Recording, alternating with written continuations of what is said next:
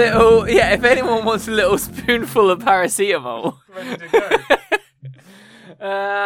Piss Parade! Hello, welcome to Piss Parade! Welcome to Piss Parade, mixture of fact and fiction. Welcome to Piss Parade, a podcast. Welcome to Piss Parade. An existential cry for help. Welcome to Piss Parade, the only final gasp of joy we have left before 5 years of Conservative majority. Welcome to Piss Parade, the only podcast willing to admit to you that we fucking hate this. This is just. I mean, we're under duress doing this. Like, right now. this has been. We were supposed to do this yesterday, but I just couldn't muster even like the slightest amount of enthusiasm. The only reason I have any enthusiasm now is because it feels like it's been an towards the unacceptably long amount of time. We need to see this through. We've done our density of episodes during the most important political event of the last 10 years has been less than like the time that we had to think about Mark Harper. That's true. We probably spent more podcast minutes dedicated to Mark Harper than we have done to any of the. I mean, we both know that's not actually true. That's not actually true. Mark Harper probably told us about 5 minutes, but yeah. Welcome to Piss Parade, the stinging dehydration piss of shame. Welcome to Piss Parade, the miserable dumpster piss of the end of the night out. Welcome to Piss Parade, the dawning realisation that all you've got left to drink is a bottle of piss. Welcome to Piss Parade, the dawning realisation that you have ketamine bladder. Yeah. Alright, let's go. Fucking hell. What a week! We say this a lot these days, but this has been a real week. But like, not in like poll shifts. Do you remember how it was like a few months ago where we'd do these podcasts and we'd be like, okay, here's a day by day rundown of like the amazing things that have happened. Yeah, yes, our country's falling apart, but here is the actions and the ways. Here's parliamentary democracy working. Here's what happens next. Here's the triangulation. Here's the coherent narrative that joins these points. Now it's just free-for-all election fight. The Tories can get away with whatever they want, and Labour will get slated for anything. And we'll get onto a little bit of that later. I mean, what else have we got to talk about realistically? I've got some things. Should we start with The Sun are now an openly Nazi paper? Yeah, well, no. The Sun are now openly, willingly prepared to work with Nazis. They're willing to source them and quote them as a source. Yeah, exactly. Sorry, okay. Nazi adjacent. If I quote source from a Spanish person, it doesn't make me Spanish, but it suggests that I think the Spanish are okay, which they are. Nazis aren't okay. No, in any way, shape, or form. So, the Sun's political editor published a fantastic little number. I think 3 days ago now, maybe 4, maybe 3. It's been real fast over the weekend. I don't even know. Okay, it was over the weekend. You missed this one entirely, but I didn't look at anything entirely, all weekend. So I'm gonna run with this. Please one. do. So yeah, Tom Newton-Dunn posts classic Tom. Posts effectively what if it was posted? Does he still have 3 brackets around his name? He doesn't anymore. Because it's almost as if the anti-Semitism was never the worry for him. Weird, isn't it? Well, it's almost as if the 3 brackets were co-opted by anti-Semites in order to parody and the to idea, allow them cover in order to operate with their very far right-wing pals. No. I disagree entirely. Almost. I think that the after the first month where people were actually defending against anti-Semitism. So a bit of background for this, listeners. It became a thing on Twitter maybe like a year and a half ago. Yeah, about that. That their American sources realised that people were searching. People on Daily Stormer, people on basically like every far right website. They're all travelling in the same circle, same chat rooms. If you were a Jewish journalist, a Jewish politician, your name would wind up in 3 brackets. The idea being that you are a obviously identifiable Jew and therefore problematic. That is the origin. No, I think the origin is one step before that. Before that, yeah. So my understanding of it is that it was something like, and I might have got the details wrong, but it was something like that. If you if your name had ended up on one of these, Kill lists. hit lists, Kill lists. like Call them what they are. They're kill lists. well, they weren't. Back in those days, they weren't actively I'm going sorry, for the kill. Atomwaffen have killed and have continued to threaten to kill. Fine, These okay, people kill are lists. Kill lists. They are kill lists. Yeah. So if your name had ended up on one of these lists of public Jewish figures, then due to the way Twitter's search function worked, or something like that, again, I might be misremembering it all. Then if your username was in the middle of a number of quotation of like punctuation marks, it wouldn't come up if you searched just the name on Twitter, or it was something like that. I can't remember the exact mechanics of it, but then it was co-opted as like a funny, like, oh, look at all these Jews being scared for their lives kind of thing, and then flipped the other way. But then flip back again. It flips back again because everyone started putting brackets. If everyone put their effectively noise jam the search algorithm back out. Okay. So then it flipped back one more time when Tom Newton Dunn and his ilk were like, oh, isn't it funny again that these Jewish people are scared for their lives and that people are trying to defend them. Also, the Labour Party are anti-Semitic, but we're not. Look, we've got brackets around our names, just like all the other Jews out there. Yeah. So Tom Newton Dunn, being the culturally and fair-minded person that he is, wrote an article explicitly calling out cultural Marxists. Ding, ding, ding, anyone here who is aware of... No, that doesn't deserve the bell. That's the alarm bell of... True. That is not just a dog whistle, that is an actual Nazi conspiracy theory. Anyone who has any awareness of some of the cultural underpinnings of Nazi philosophy and stuff... Cultural Marxism is it's in the first chapter of Mein Kampf. It's very explicitly the infiltration of Jewish ideology and Jewish left-wing thinking into our cultures, our homes, our schools, our universities. It is the rallying cry of the far right everywhere to basically force Jewish people and indeed left-wing people out of. Oh yeah, so for people who've never read Mein Kampf, don't maybe. I mean, it's funny how bad it is in a way. Yeah. No one is going to read it and get converted. Trust me. Literally the first paragraph is about how his father never really loved him, and then the next chapter goes on to Hitler's days in I want to say Munich. I might be wrong. A German city where he'd gone to find work, and he was working on a building site or something, and before, because all the Jewish anti-Jewish sentiment really comes around in the second half of the book, which is the stuff he wrote while he was in prison. The first half of it is all about cultural Marxists, defining himself as a democratic socialist, and being super into democracy and free speech. Yeah. It's crazy how it's crazy that is a term that we are happy to. I say we. It's crazy that that's a term that people on the right are happy to bring out still, given that it is rooted solely in literally Hitler's primary work. It is rooted in Italian fascism. It's rooted in a huge swathe of some of the most far right and far-reaching. Has this crashed? It looks like no. It's fine. I was laughing. It's catching up with itself. It's just a bit slow. I was just laughing because I found myself about to say, "Well, you'd know all about that." All about the Italian fascism. All right. I didn't. It sounds like Josh is gonna grill me on my cultural underpinnings later, but we'll get onto that after this. No, it's fine. It's fine that you're part Italian, Paul. It's fine. No, it's fine that your grandfather was a great-grandfather. Great-grandfather, right. Sorry. For context, my great-grandfather was a member of the fascist military in Italy, and which is the only reason I was going to say it. For further context, my grandfather was a Marxist in post-war Italy, so it all comes out in the wash. I'd like to believe I got the best parts of my family in that I am a raving Marxist now, and haven't once put on a fascist uniform. Okay, I was wondering whether that was going to be I got the best bits of fascism and the best bits of Marxism. That's why I'm a liberal Democrat. Hey! Oh! Oh no.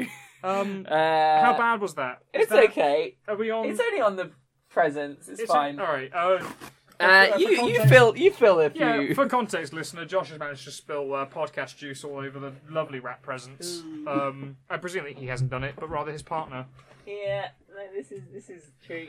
While he's doing this, well, I mean, I'm going to talk about what I was actually talking about to begin with, which was Tom Newton Dunn and his little hit piece on the left-wing and cultural Marxist affiliates that surround Jeremy Corbyn, the evil empire that surrounds him, the awful cultural Marxists that are infiltrating our politics, our schools, and our children's minds.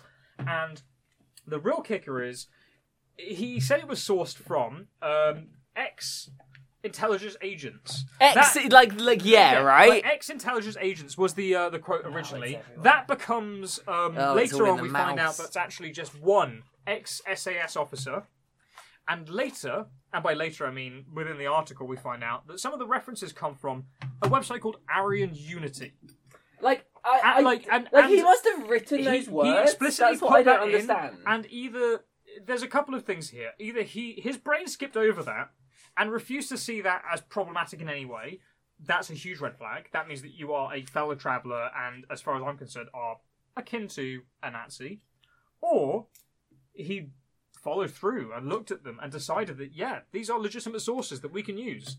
And either way, you have a major political editor of a UK website posting as a source Aryan Unity, a website that takes you 2 clicks away from the Jewish conspiracy, as a major source on targets in the left-wing movements across Europe and America that, as far as those websites are concerned, are on kill lists. So, and they are happy to post them as electoral flack against the Labour Party. I think it is worth noting that from my understanding of how these things, that was an accidental bell ring. All of this is strictly not libel because it's all just fucking true. All of this stuff has actually happened. Yeah. Within the last 3 days, there was a small backlash from left-wing commentators. It never hit the major news cycle. Didn't end up on any theme that may become relevant. It's weird. It's almost as if these huge glaring inadequacies and moral enormities within the journalism community are being let slide. Right. It disappears. He doesn't. He goes off Twitter for 1 day. He goes radio silent. Takes no questions. The entire article is 404'd. The link is still up, but it doesn't go anywhere. There is no apology. There is no retraction. As far as the Sun and Tom is concerned, it never existed. But we've all seen it. So, listeners, I hope that you enjoyed that segment of Paul being able to talk uninterrupted. I've now completed finishing. He's now completely cleaning up after himself. Yeah. And Paul will now continue to not be able to get a word in edgeways. Pretty much. So I think in terms of working out the kind of how, the how. I mean, we know the why because anyone wants anything they're that throw at anti-Semitic. But the how is, I imagine, something along the lines of Tom Newton Dunn being, the big star journalist, is probably relying on a lot of people below him. He probably didn't source the own articles. He was probably given the files. This is all fair enough, but I mean, regardless, none of this dodges the fact that he is the editor. Yeah, we know the why. He bears no, not the why. This is the how. He bears sole responsibility for the political coverage that is published on his newspaper. Sole responsibility. That is your job as editor. The people below him also bear responsibility for the work that they turn in. But the idea that he would publish an article... Yeah. No, hang on. The idea that he would publish an article about the opposition to the Conservative Party without fact-checking it at all, those are your choices. Either he's fact-checked it, in which case he has seen that it is from Aryan Unity, in which case he is happy to post neo-Nazi propaganda as fact against the Labour Party, or he doesn't do his job to such a bad degree that he won't even fact-check major stories that he is publishing during an election cycle against the Labour Party. One of those two things is true. Oh, yeah. Either way, he's a piece of shit and shouldn't be in a job. Yeah, completely. Those are the only chances. Those are the only choices here. I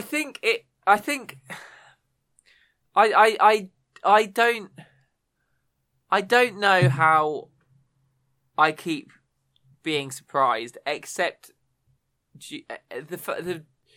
it's just that it's happening so quickly. Do you think? I mean, part of me's worrying that this isn't like this could just be as you say, a mistake of a man who is terrible at his job and has fucked up. I don't know. No, I don't think it matters. I don't think it matters. It doesn't matter. But that is a plausible scenario. The other possible, maybe less plausible scenario is that this is the start of more work like this. I think it is either way. Like this is him. Like this is the U-boat just cresting the wave. I think no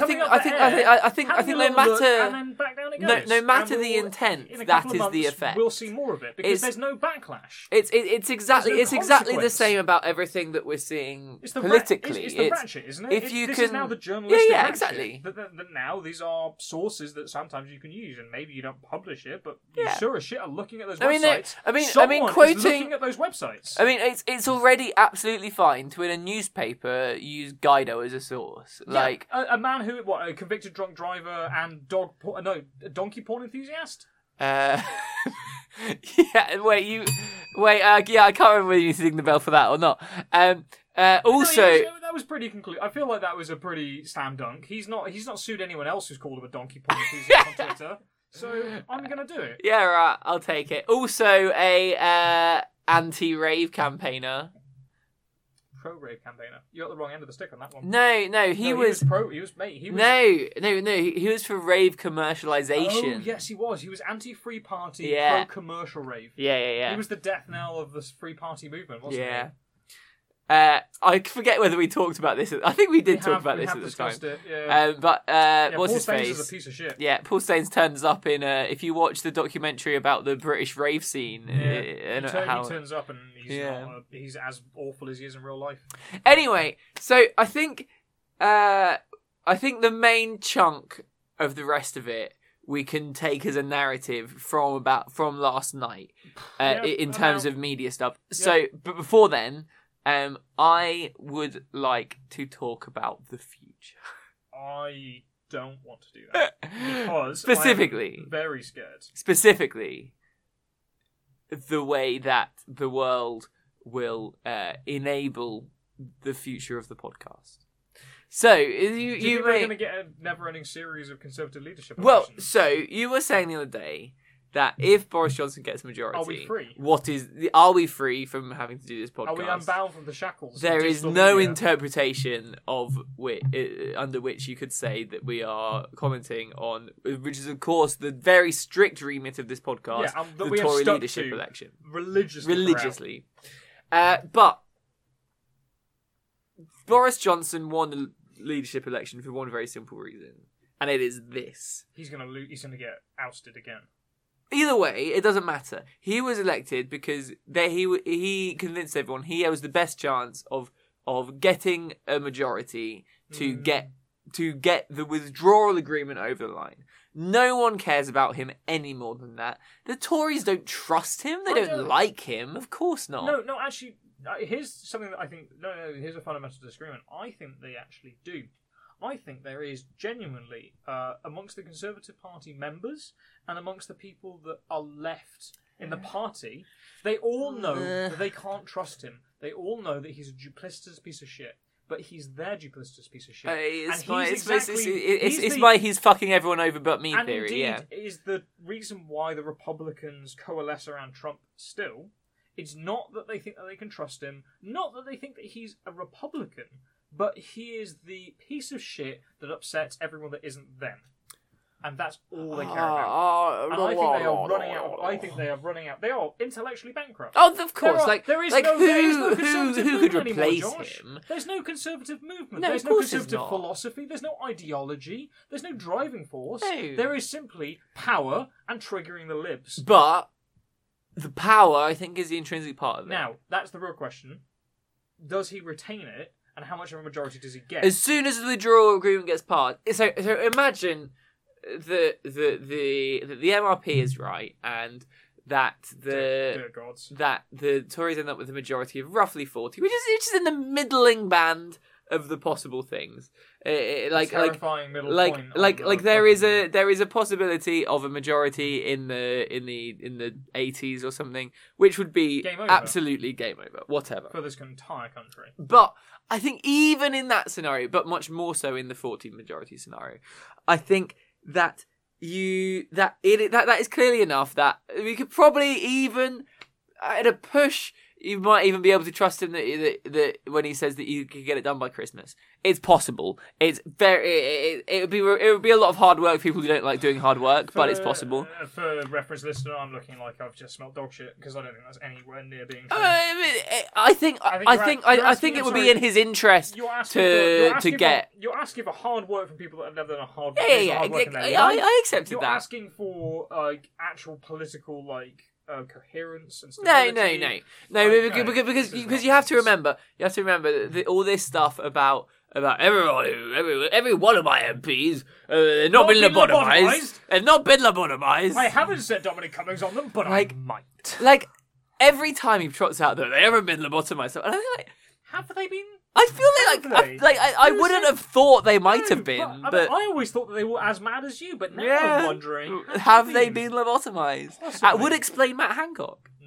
But hospital pass of the decade, guys. We'll get onto that later.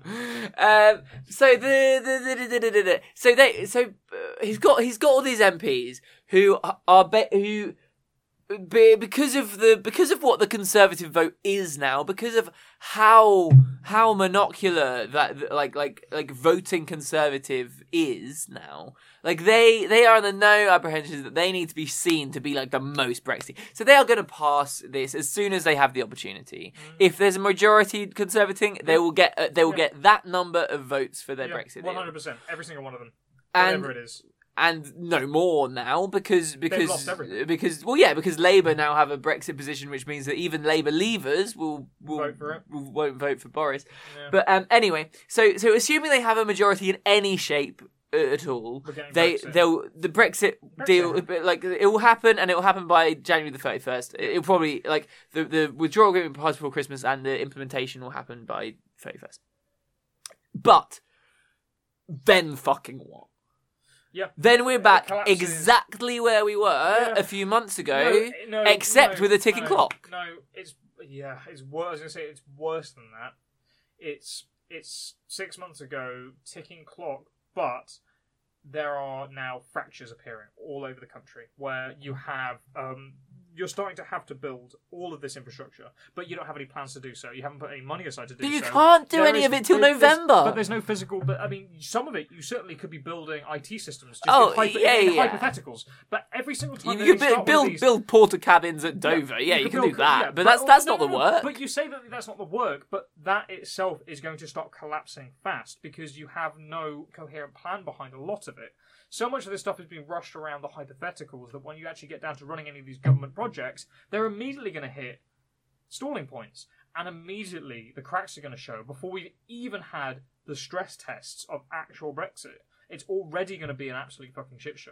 And remember that these non-lobotomized MPs from all these various Brexit seats around the country, these free-thinking human beings who are able to have a coherent sentence and interior spiritual life, who have like beliefs and inner values that they cherish, desires, wants, and needs.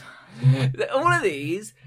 So it's the shabbiest, most base coalition you could possibly build.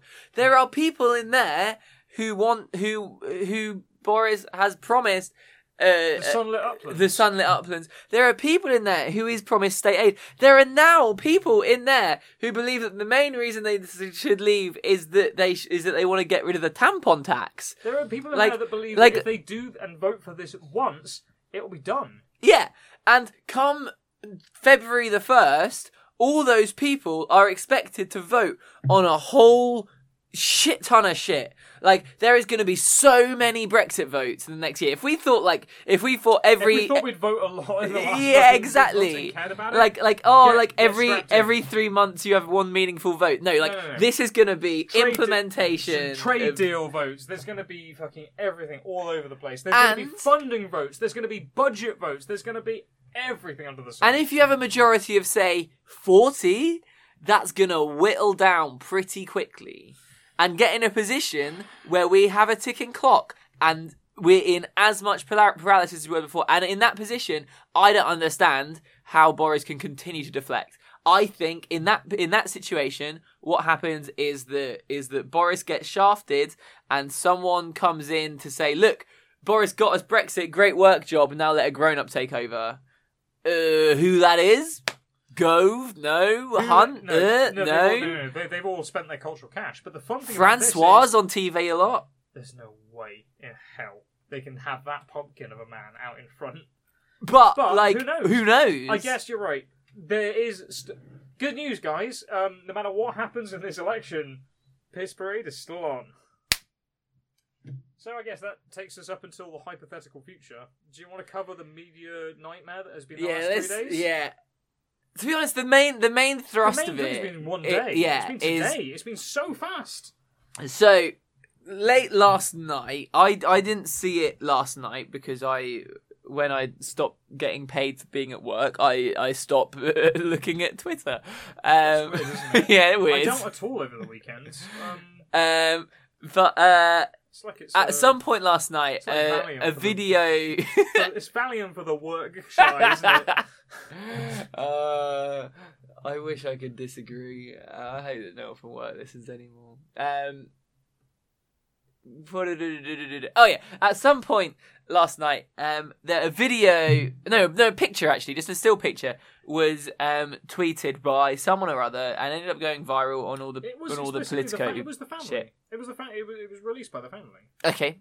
But presumably it was picked up by some journalists. Was it Mirror or something? I think they're around with it because the Mirror are like as terrible as a Red Top is, but they are very pro NHS and they are very pro. Like the Mirror in a really odd position this time around. Like, I don't trust them as far as I can throw them because they're a fucking Red Top tabloid and they are shit journalists. But there are Red Top tabloids. You know what? Like no, the Red Top tabloids that unfortunately occasionally has a point.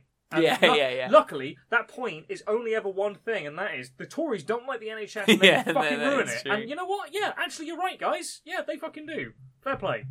So yeah, they released this photo of a poor 4-year-old boy with pneumonia. Well, suspected of pneumonia, he ended up having flu and tonsillitis. Oh, bless him. But yeah, a 4-year-old boy lying in a hospital underneath a chair on a coat. Yeah, on a pile of coats with a hydration. Presumably IV, a saline drip. Like a saline drip, like just propped up against him, because there is nowhere else for this kid. Because you know what? The statistics all bear out. This is the worst winter crisis we have ever had. I saw somebody the takes today. Labour plant like. I saw Labour activist mum. I saw this photo is misleading. He clearly used to be on the chair, but then got sleepy, so his mother had to lay him down on the ground so he could go to sleep. That's okay. They gave him a chair. Yeah, they gave him a chair to sleep on. Like, I'm surprised at this point that I haven't seen that he is a momentum activist. I'm surprised I haven't seen that actually he's a proven anti-Semite at his primary school. That his growth is stunted because he's too anti-Semitic. Yeah, he's a 22-year-old university student that's so anti-Semitic he never grew beyond the height of a 4-year-old. Like, that's the level of Twitter response I've seen to this. It's been appalling. So our story then goes on with everyone saying, "What the fuck is this? This is really bad. This is the photo that perhaps defines the election." Because and this morning, like 10, 11, I was those are the takes I was saying. This could be the defining moment of the election. This could be the one that sticks. If you think about the like defining moment of it was before the campaign, but it was like one of the defining moments last year. That the dead boy washed up on the beach. Dead boy washing up on the beach. Or even if you're looking at politicians' reactions, then it would be Theresa May's "There's no magic money" tweet, or nurse that hasn't had a raise in a decade, or the like, nothing has changed, nothing or has something changed. like that. There are these defining moments that stick out, and they become the shibboleth upon which the entire election seems to pivot. So typically, like it's like the proper journalists, the ones who, have takes on things that don't make you want to like just shoot yourself through the temple with like a bolt gun. No, I was thinking like the opposite. I was going the opposite way. I was going to say like a Tomy train set, like just right. kind of that slow grind, like the like. Yeah. How many Tomy train sets would you need to take to the temple before it finally killed you? Like, let's find out. It's better than watching It's possible. this. We'll find out by the end of the week. Yeah. So so in the morning that was the general thing. So of course, when what's his face from ITV, who is quite good, Joe Pike, who is there. I don't get ITV. No, they have a few. They have a few good journalists, and they hide them amongst the shite. Like this is like, we'll just put you amongst like a news landscape that reminds you entirely of Brasseye, but you're just hidden away there. Yeah, I really don't understand it. He manages to get him one-on-one. Boris Johnson, that is, and Paul's he's just not berating the child in A&E. Luckily, no, he's berating. He's asking Boris Johnson if he's seen the photo. And Boris Johnson says, I don't know what you're talking about. Like, he's disseminating it as he normally does, deflect, and then pivot back to, and this is why we need to spend money on the NHS. And he doesn't stop. He doesn't stop asking the question, have you seen this photo? And Boris eventually says no, and he's like, well, that's okay then. I've got it on my phone. I will show you. And he refuses to look. And he says... and continues with his deflection. 7 million. 7 million policemen per hospital. 100 hospitals per child skull. One giant Gundam. Hospital Gundam. Full of 20,000 policemen. We're going to carpet bomb ambulances across the country. And he continues saying, "No, have you seen this photo?" And Boris Johnson takes the man's phone. He like off camera. You can't really see. You can see his hand moving. Like you can see. I've already forgotten his name.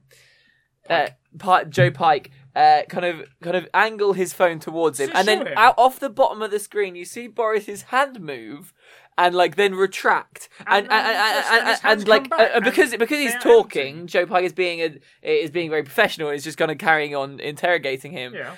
But then at the end of the interview, he's like, "Well, have you are you going to look at it?" Boris Johnson goes to his pocket, and it is revealed that he has taken the journalist's phone from him, pretends to look at the blank lock screen for a second, but clearly, and passes it back, still having not looked at this photograph. And continues to say his same deflection and pat pieces about we are spending. It's the greatest investment that has ever been in any single thing. This is more money than was invested in all world wars by every country on Earth. Yeah. This is 500% of the nation's GDP for the next 2 billion years. In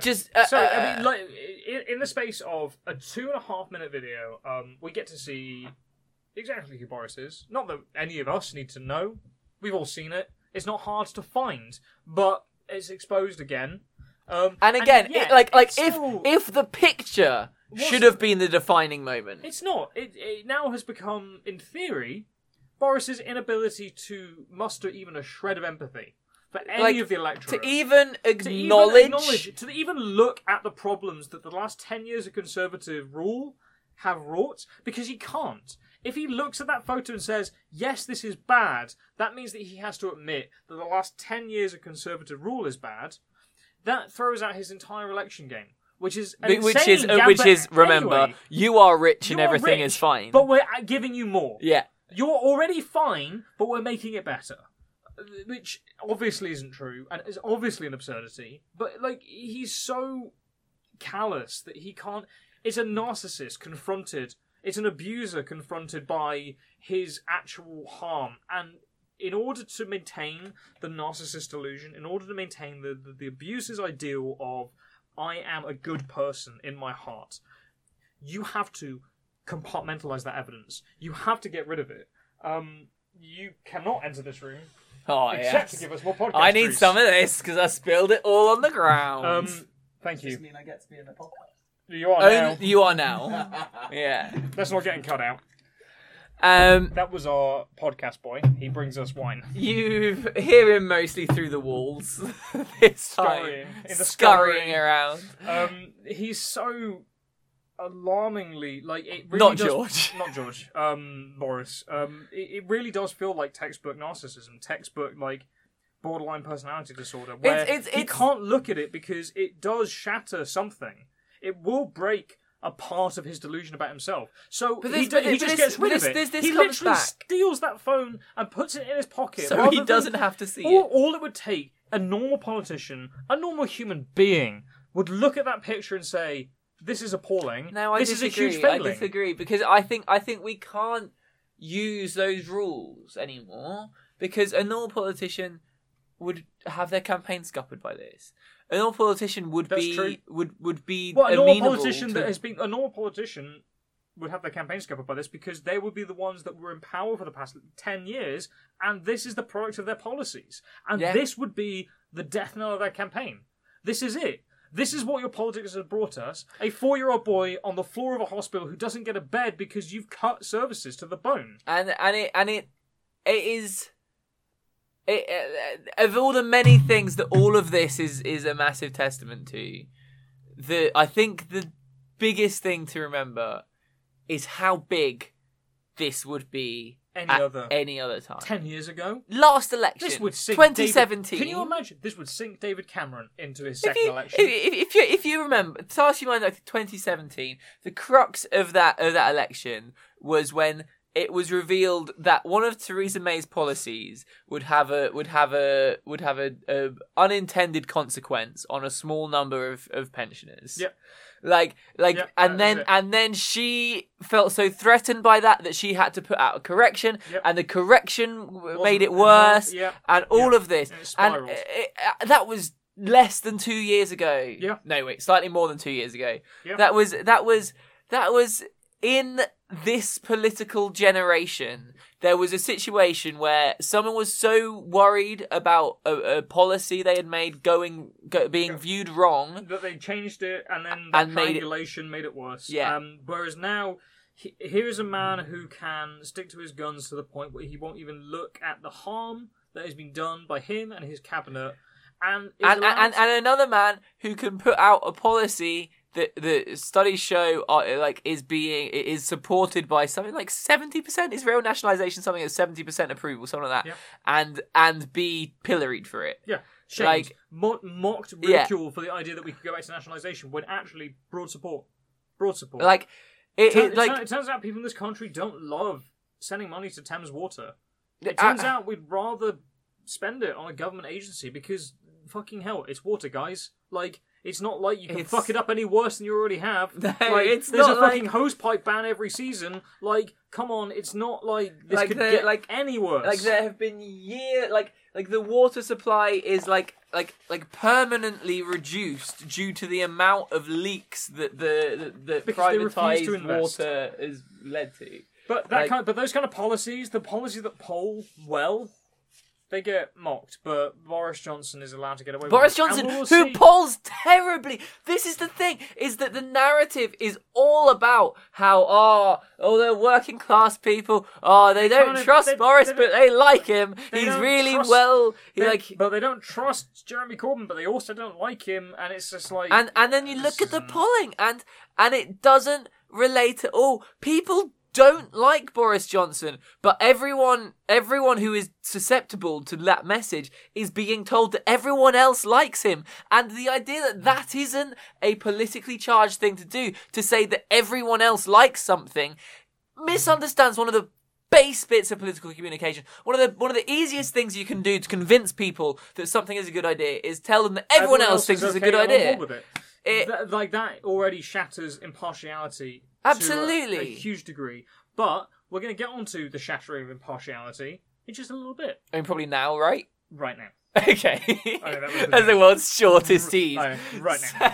Say. So that happens, and obviously everyone kicks up a fucking huge fuss because we've got like Boris stealing a fucking journalist's phone, like putting it in his pocket as if it's his, and he doesn't give a shit, and he'll just give it back to him at the end, and he's not going to take any actual questions from anyone. He will only deliver his pre-prepared election guff. After all of this, Hours. I think comes after. No, maybe slightly before. One of his like absolutely regular, like clockwork, like speaking appearances where he gets to wear a puffy fluorescent jacket. Yep. That's all he does. He won't go anywhere unless he gets to wear because he's a man of the people. He's a kind of bloke that stands in an empty warehouse and gives political speeches. He's a man of the people. Like he goes to like fabrication plants and tire warehouses and all these like he just goes. Just in the background, you can see just one lone forklift. Yeah, that one. In fact, that in particular was from the video with the phone. There's just a forklift in the background just doing laps. Just do a lap. Off you go.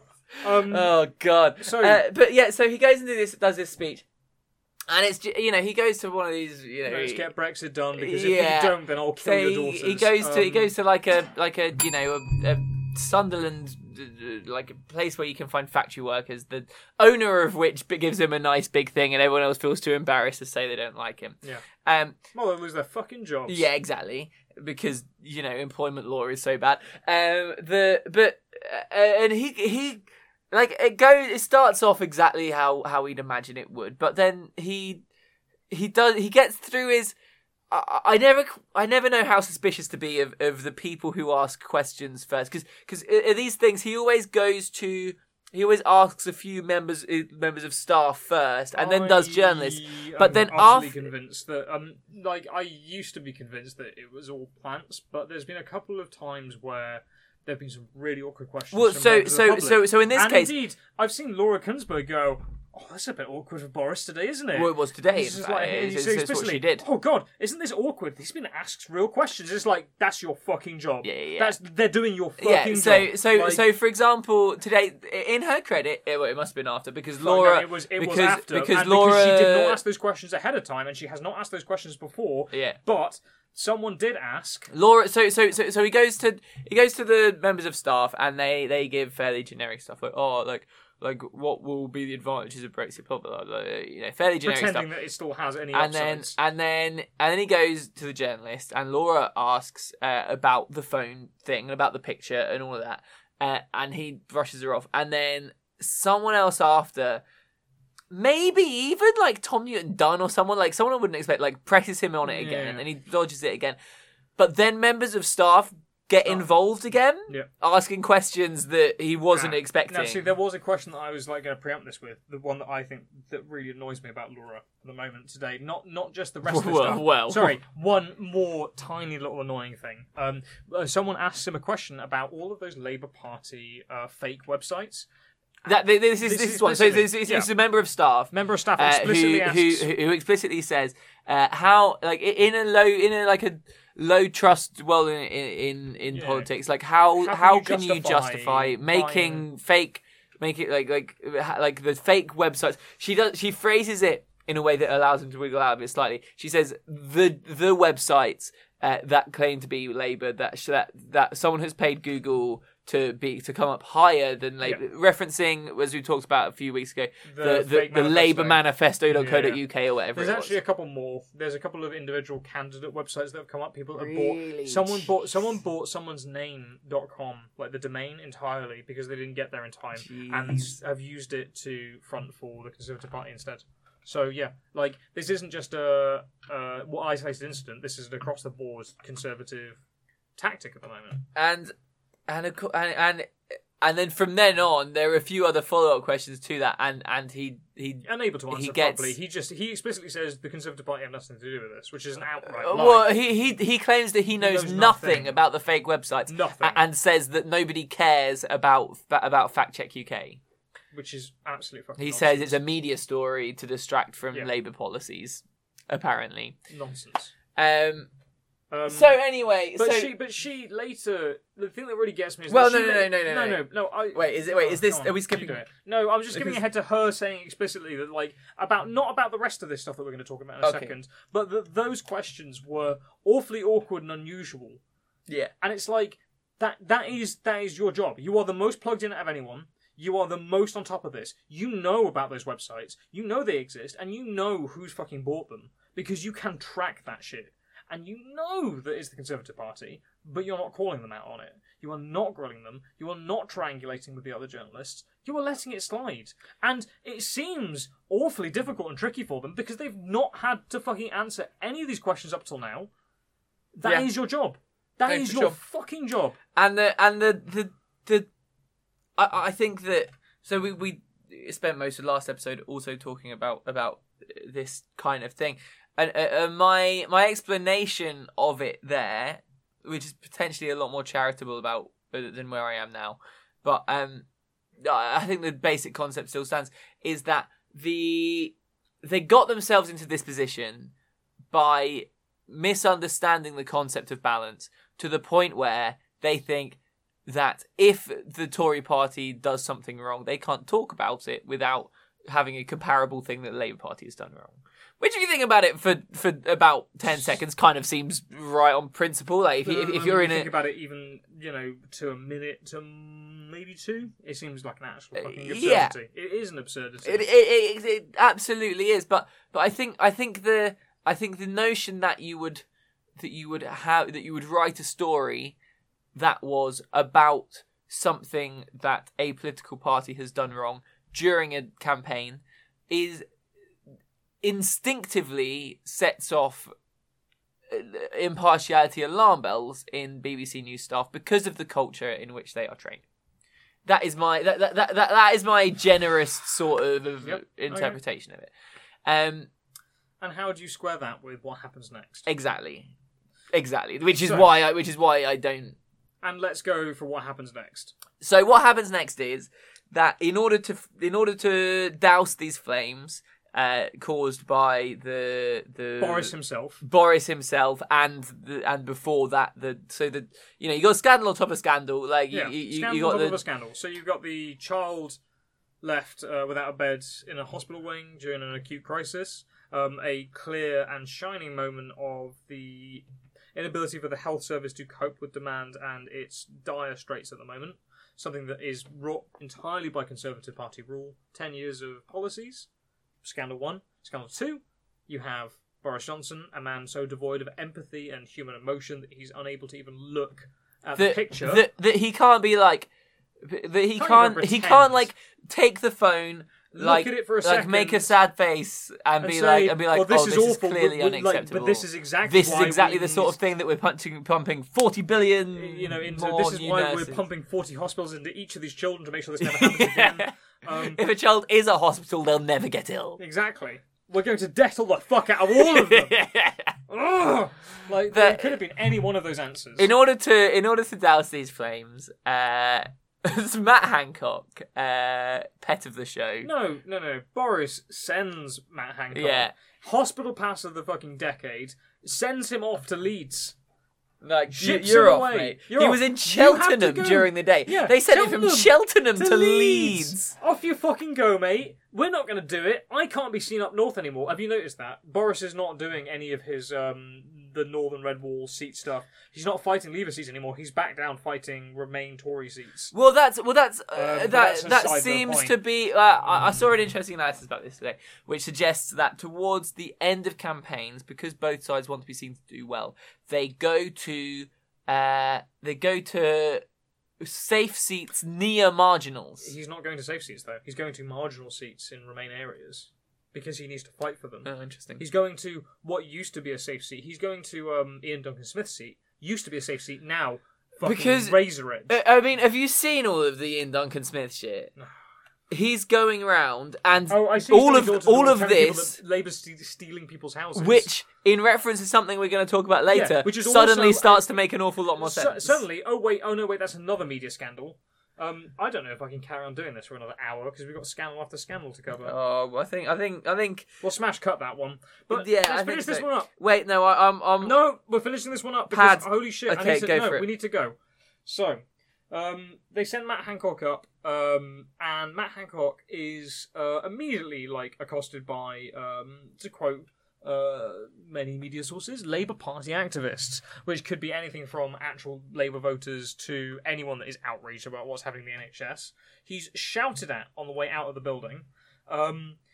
This is reported by Laura Kuenssberg as a aide of Matt Hancock is punched in the face in a raucous assault. Wait. By What I'm getting into pad while I'm doing trying to find the exact tweet. is the original tweet because it's been deleted since. Has it now been deleted? Oh yeah. Wait, we'll get to it. Won't even get to the fucking retraction. So yeah, Laura Kuenssberg tweets out that you're not going to find it in time. No, I am. I just need to find the first one, and Georges Monbiot and the Georges Monbiot one tweeted it. No. Georges Monbiot has been amazing. No, that's what I mean. Is that we're getting onto the Georges Monbiot actual fun scandal later that he breaks. Okay, here we go.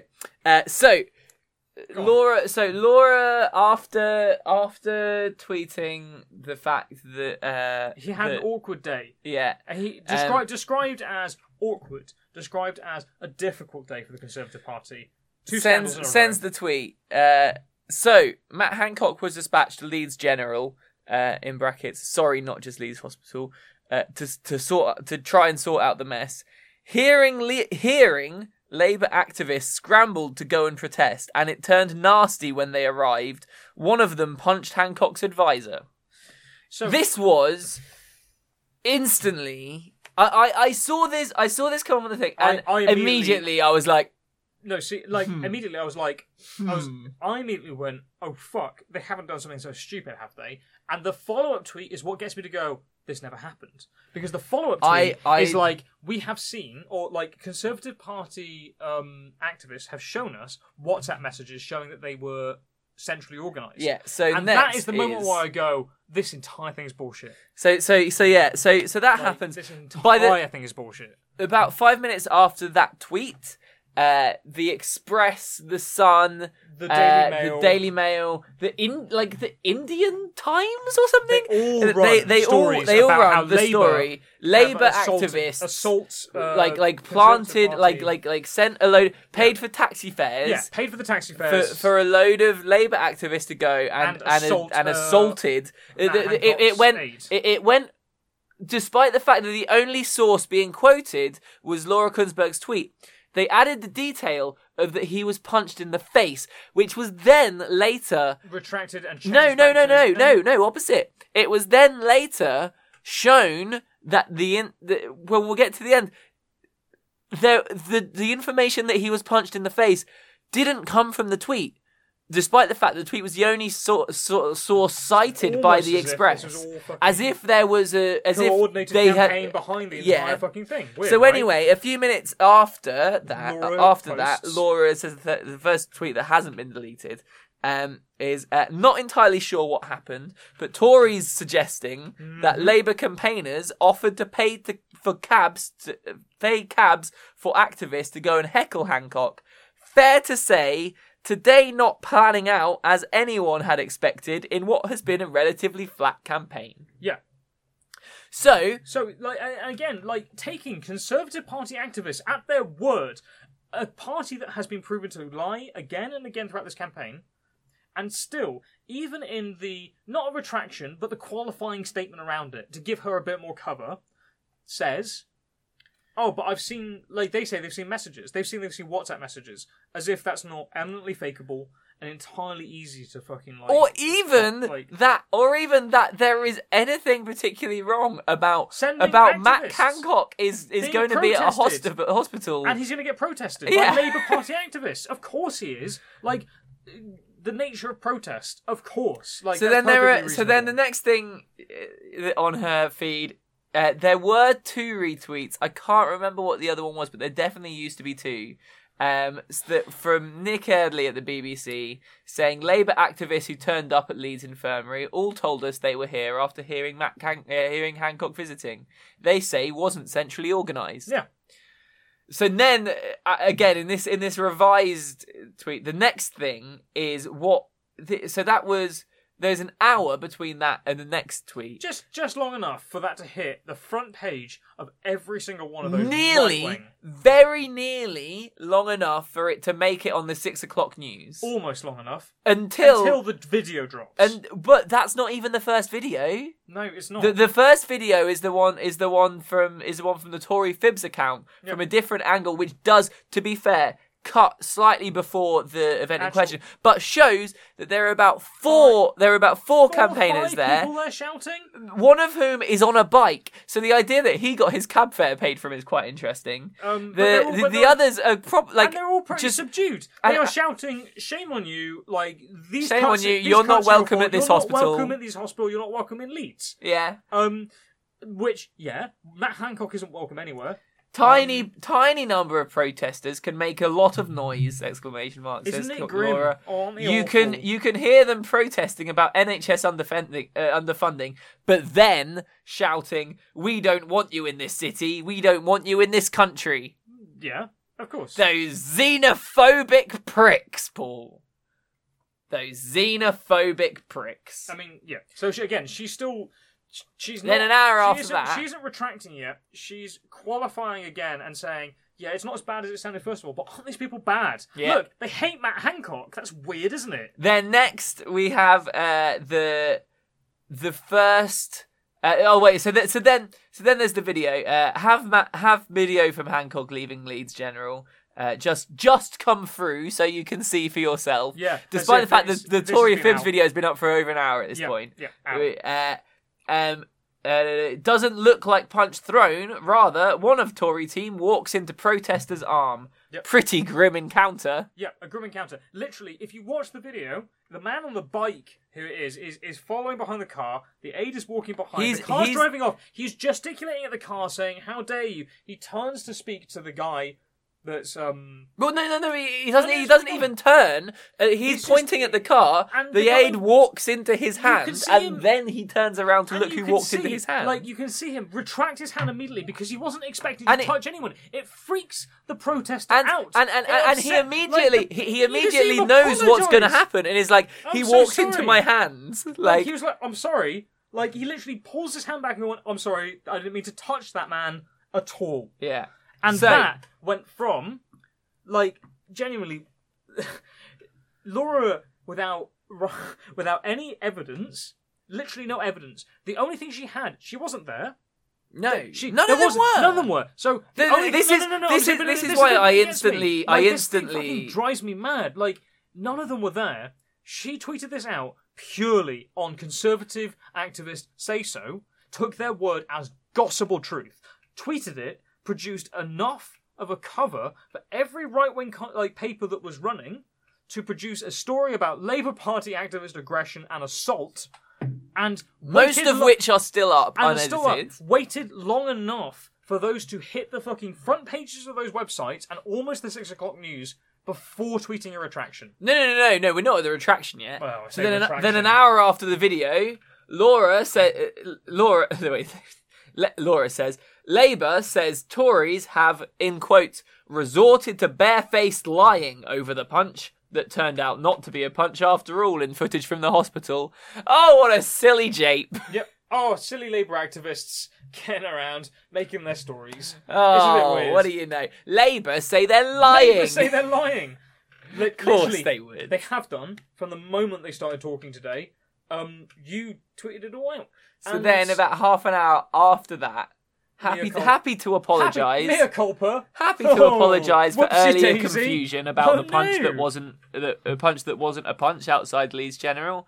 2 sources suggested it happened, but clear from video that was wrong. Yeah. So there we go. That's that closed. That's that problem solved. Happy ending. Problem solved. We made no mistakes here. It was an accident. That's just journalism. That's how the fucking cookie crumbles. Like, come on. If you can't trust Dominic Cummings, who can you trust? But it's emblematic of the BBC's fall, Laura Kunsberg's coverage over the past couple of months. Like I personally still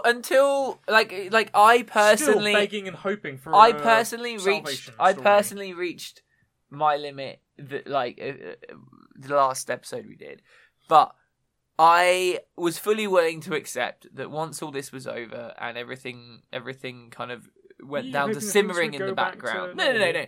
Just when it stopped being so. You Lib Dem now. No.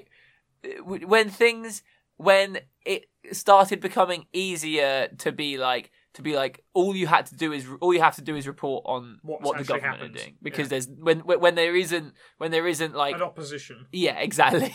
I guess is what I mean. That everyone would kind of forget about it and just start tweeting out Tory propaganda again like they used to. Yeah, I guess, but I don't see how they can come back from this now. I don't see... it's mistake after mistake, and it stops being mistakes, and it starts being a pattern, very deliberate pattern. When everything about the... any journalist will... I told a partner who was a journalist about this story today, and I showed her, and I laid it all out, and it's glaringly bad. It's an appalling dereliction of professional duty, that what has happened today. The thing from the top to the bottom, every single rung of this ladder, from our start to our descent into this fucking shitty fucking situation, appalling. The thing that gets me, and the thing that I've really been thinking about, is all these fact-checking services. The BBC run a very comprehensive fact-check service, and find things to be lies, and then publish them. Mm-hmm.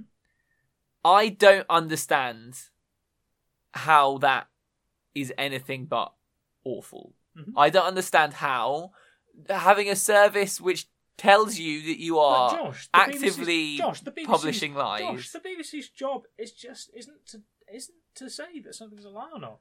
The BBC's job is to say... Oh, sorry. No, sorry. It is incorrect, sorry. Is a mistruth. It's a mistruth.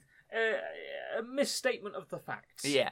And because everyone has misstated the facts... Everyone's as bad as each then other. Everyone is as bad as each other. Look, Jeremy Corbyn said that he thought he knew what time the Queen's speech was on. It turns out he doesn't. Therefore, that's as bad as Boris Johnson lying about trade embargoes between Ireland and the UK. Just as bad. Which listeners, this is not... You not may have heard Nobel. No, that was true. a legit tweet. And that's a legit tweet from, guess who? Laura Kunsberg! Hey! Yes, that's right. There is a moral equivalence between Corbyn's inability to tell you what time the Queen's speech is on and Boris Johnson lying through his teeth about border checks between Northern Ireland. You know what they both are? Liars. No. No, that's not true. They both have brass necks. Brass necks. That was that tweet. Yeah, it was the amount of brass neck in this general there's so election. much brass neck. Just like there was about the 40 hospitals and Labour's 2 billion. Speaking of which, going back to Leeds General momentarily, of course, this is one of the hospitals. Do you know how Leeds General has described its own refurbishment? A consolidation of their existing services. Yep. Basically, they're bringing in one of the buildings that's in the demounceable right now into one of their refurbished It's a Victorian building, and they're making one building that will do the job of two. I think they are also downsizing their A&E as part of this. Great, that's good. That's what it needs. Exactly. Especially when you've got kids waiting in the hallway of the A&E. So, there we have it. We are barreling towards a media landscape that is devoid of any real truth. But before then, we have the fun game show aspect of this whole endeavour. What's this now? Thursday. Oh, yeah. Okay. I've been thinking. I want to bring our listeners. Tom, help us. I want to bring our listeners along with this journey. Oh.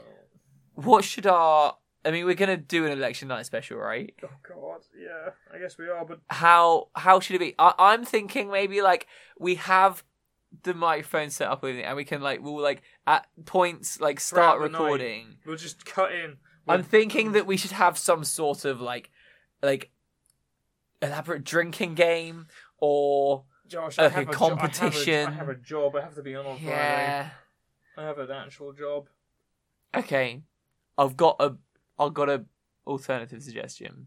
Can you just hook me up to an alarm clock for every 30 minutes, wakes me up, forces me to look at the current No, coverage? come on. I'll spit out an Well, no, interjection and pass back out again. because the exit poll is when like you only need about 3 hours after the exit poll. Like it can be done by 2 usually.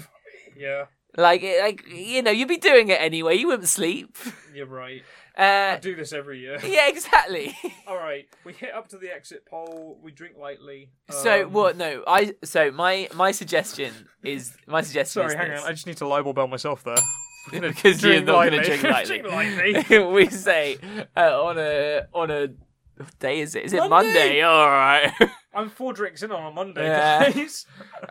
So okay, my suggestion is I have in my possession already a prize. A lot of heroin. Also, that's the prize. Yes. No, it's not that. Okay. It's a better prize than that. And I suggest that we take the MRP as a baseline, make predictions about seats that we think the MRP is wrong in. Okay. And the highest score wins the prize. All right. Yeah? Yeah, okay. And we can paint little men in the bits in between when we're recording. Yeah, all right, we can do that. Let's do it. Yeah, we can do that. I mean, I would like to be following the pom-pom stitch along in religious detail. Yeah, I kind of feel like we need multiple screens. Yeah. I feel like let's I want to multimedia this. Part of me wants to Twitch stream it. No, because if we could get Pom-Pom Stitch Along to Twitch stream us, to Twitch stream back again and just loop it forever. Like a watch along of the Pom-Pom Stitch. I'd be up for that. Can we?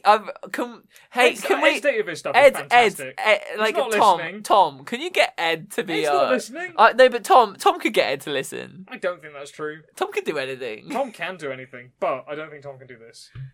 Tom, get Ed to listen. Let's simulcast. No, we're not doing that. Fine, okay. We'll do a non-live. We're just going to be part of the non-affiliated weird media landscape around the. Me and Ed are basically friends now. We've both got on-running graphs, and we keep comparing them. You do keep comparing your graphs, and they are remarkably similar. It's almost like you're going off actual polls. Well, no, Ed's. I know Ed's only going off one a day for each. Well, no. He just does it sequentially, so the timescale's a bit skewy. I mean, I don't judge him. He's cross-stitching it. It is inherently.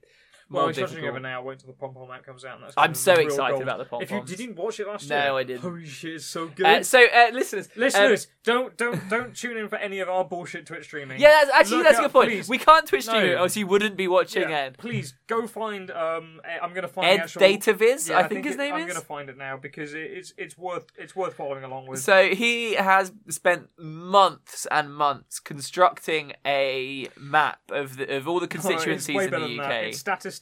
Statistitching, of course it is. STATIS and then stitching. Incredible. Just crafts Dataviz. So he's spent months creating a constituency map of the UK.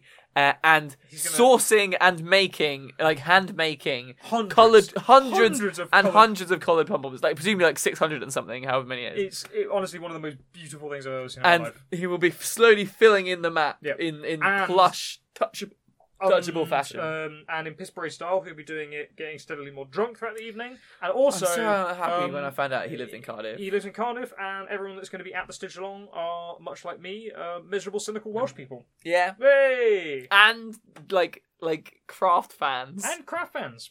Yeah. Yeah. And with that, I think we're going to bid you adieu. Alright, I'm going to move this glass of wine before I go for the bell. So, Piss out! Well, we're missing the George Monbiot. Yeah, okay. If any listeners know whether it's Monbiot or Monbois.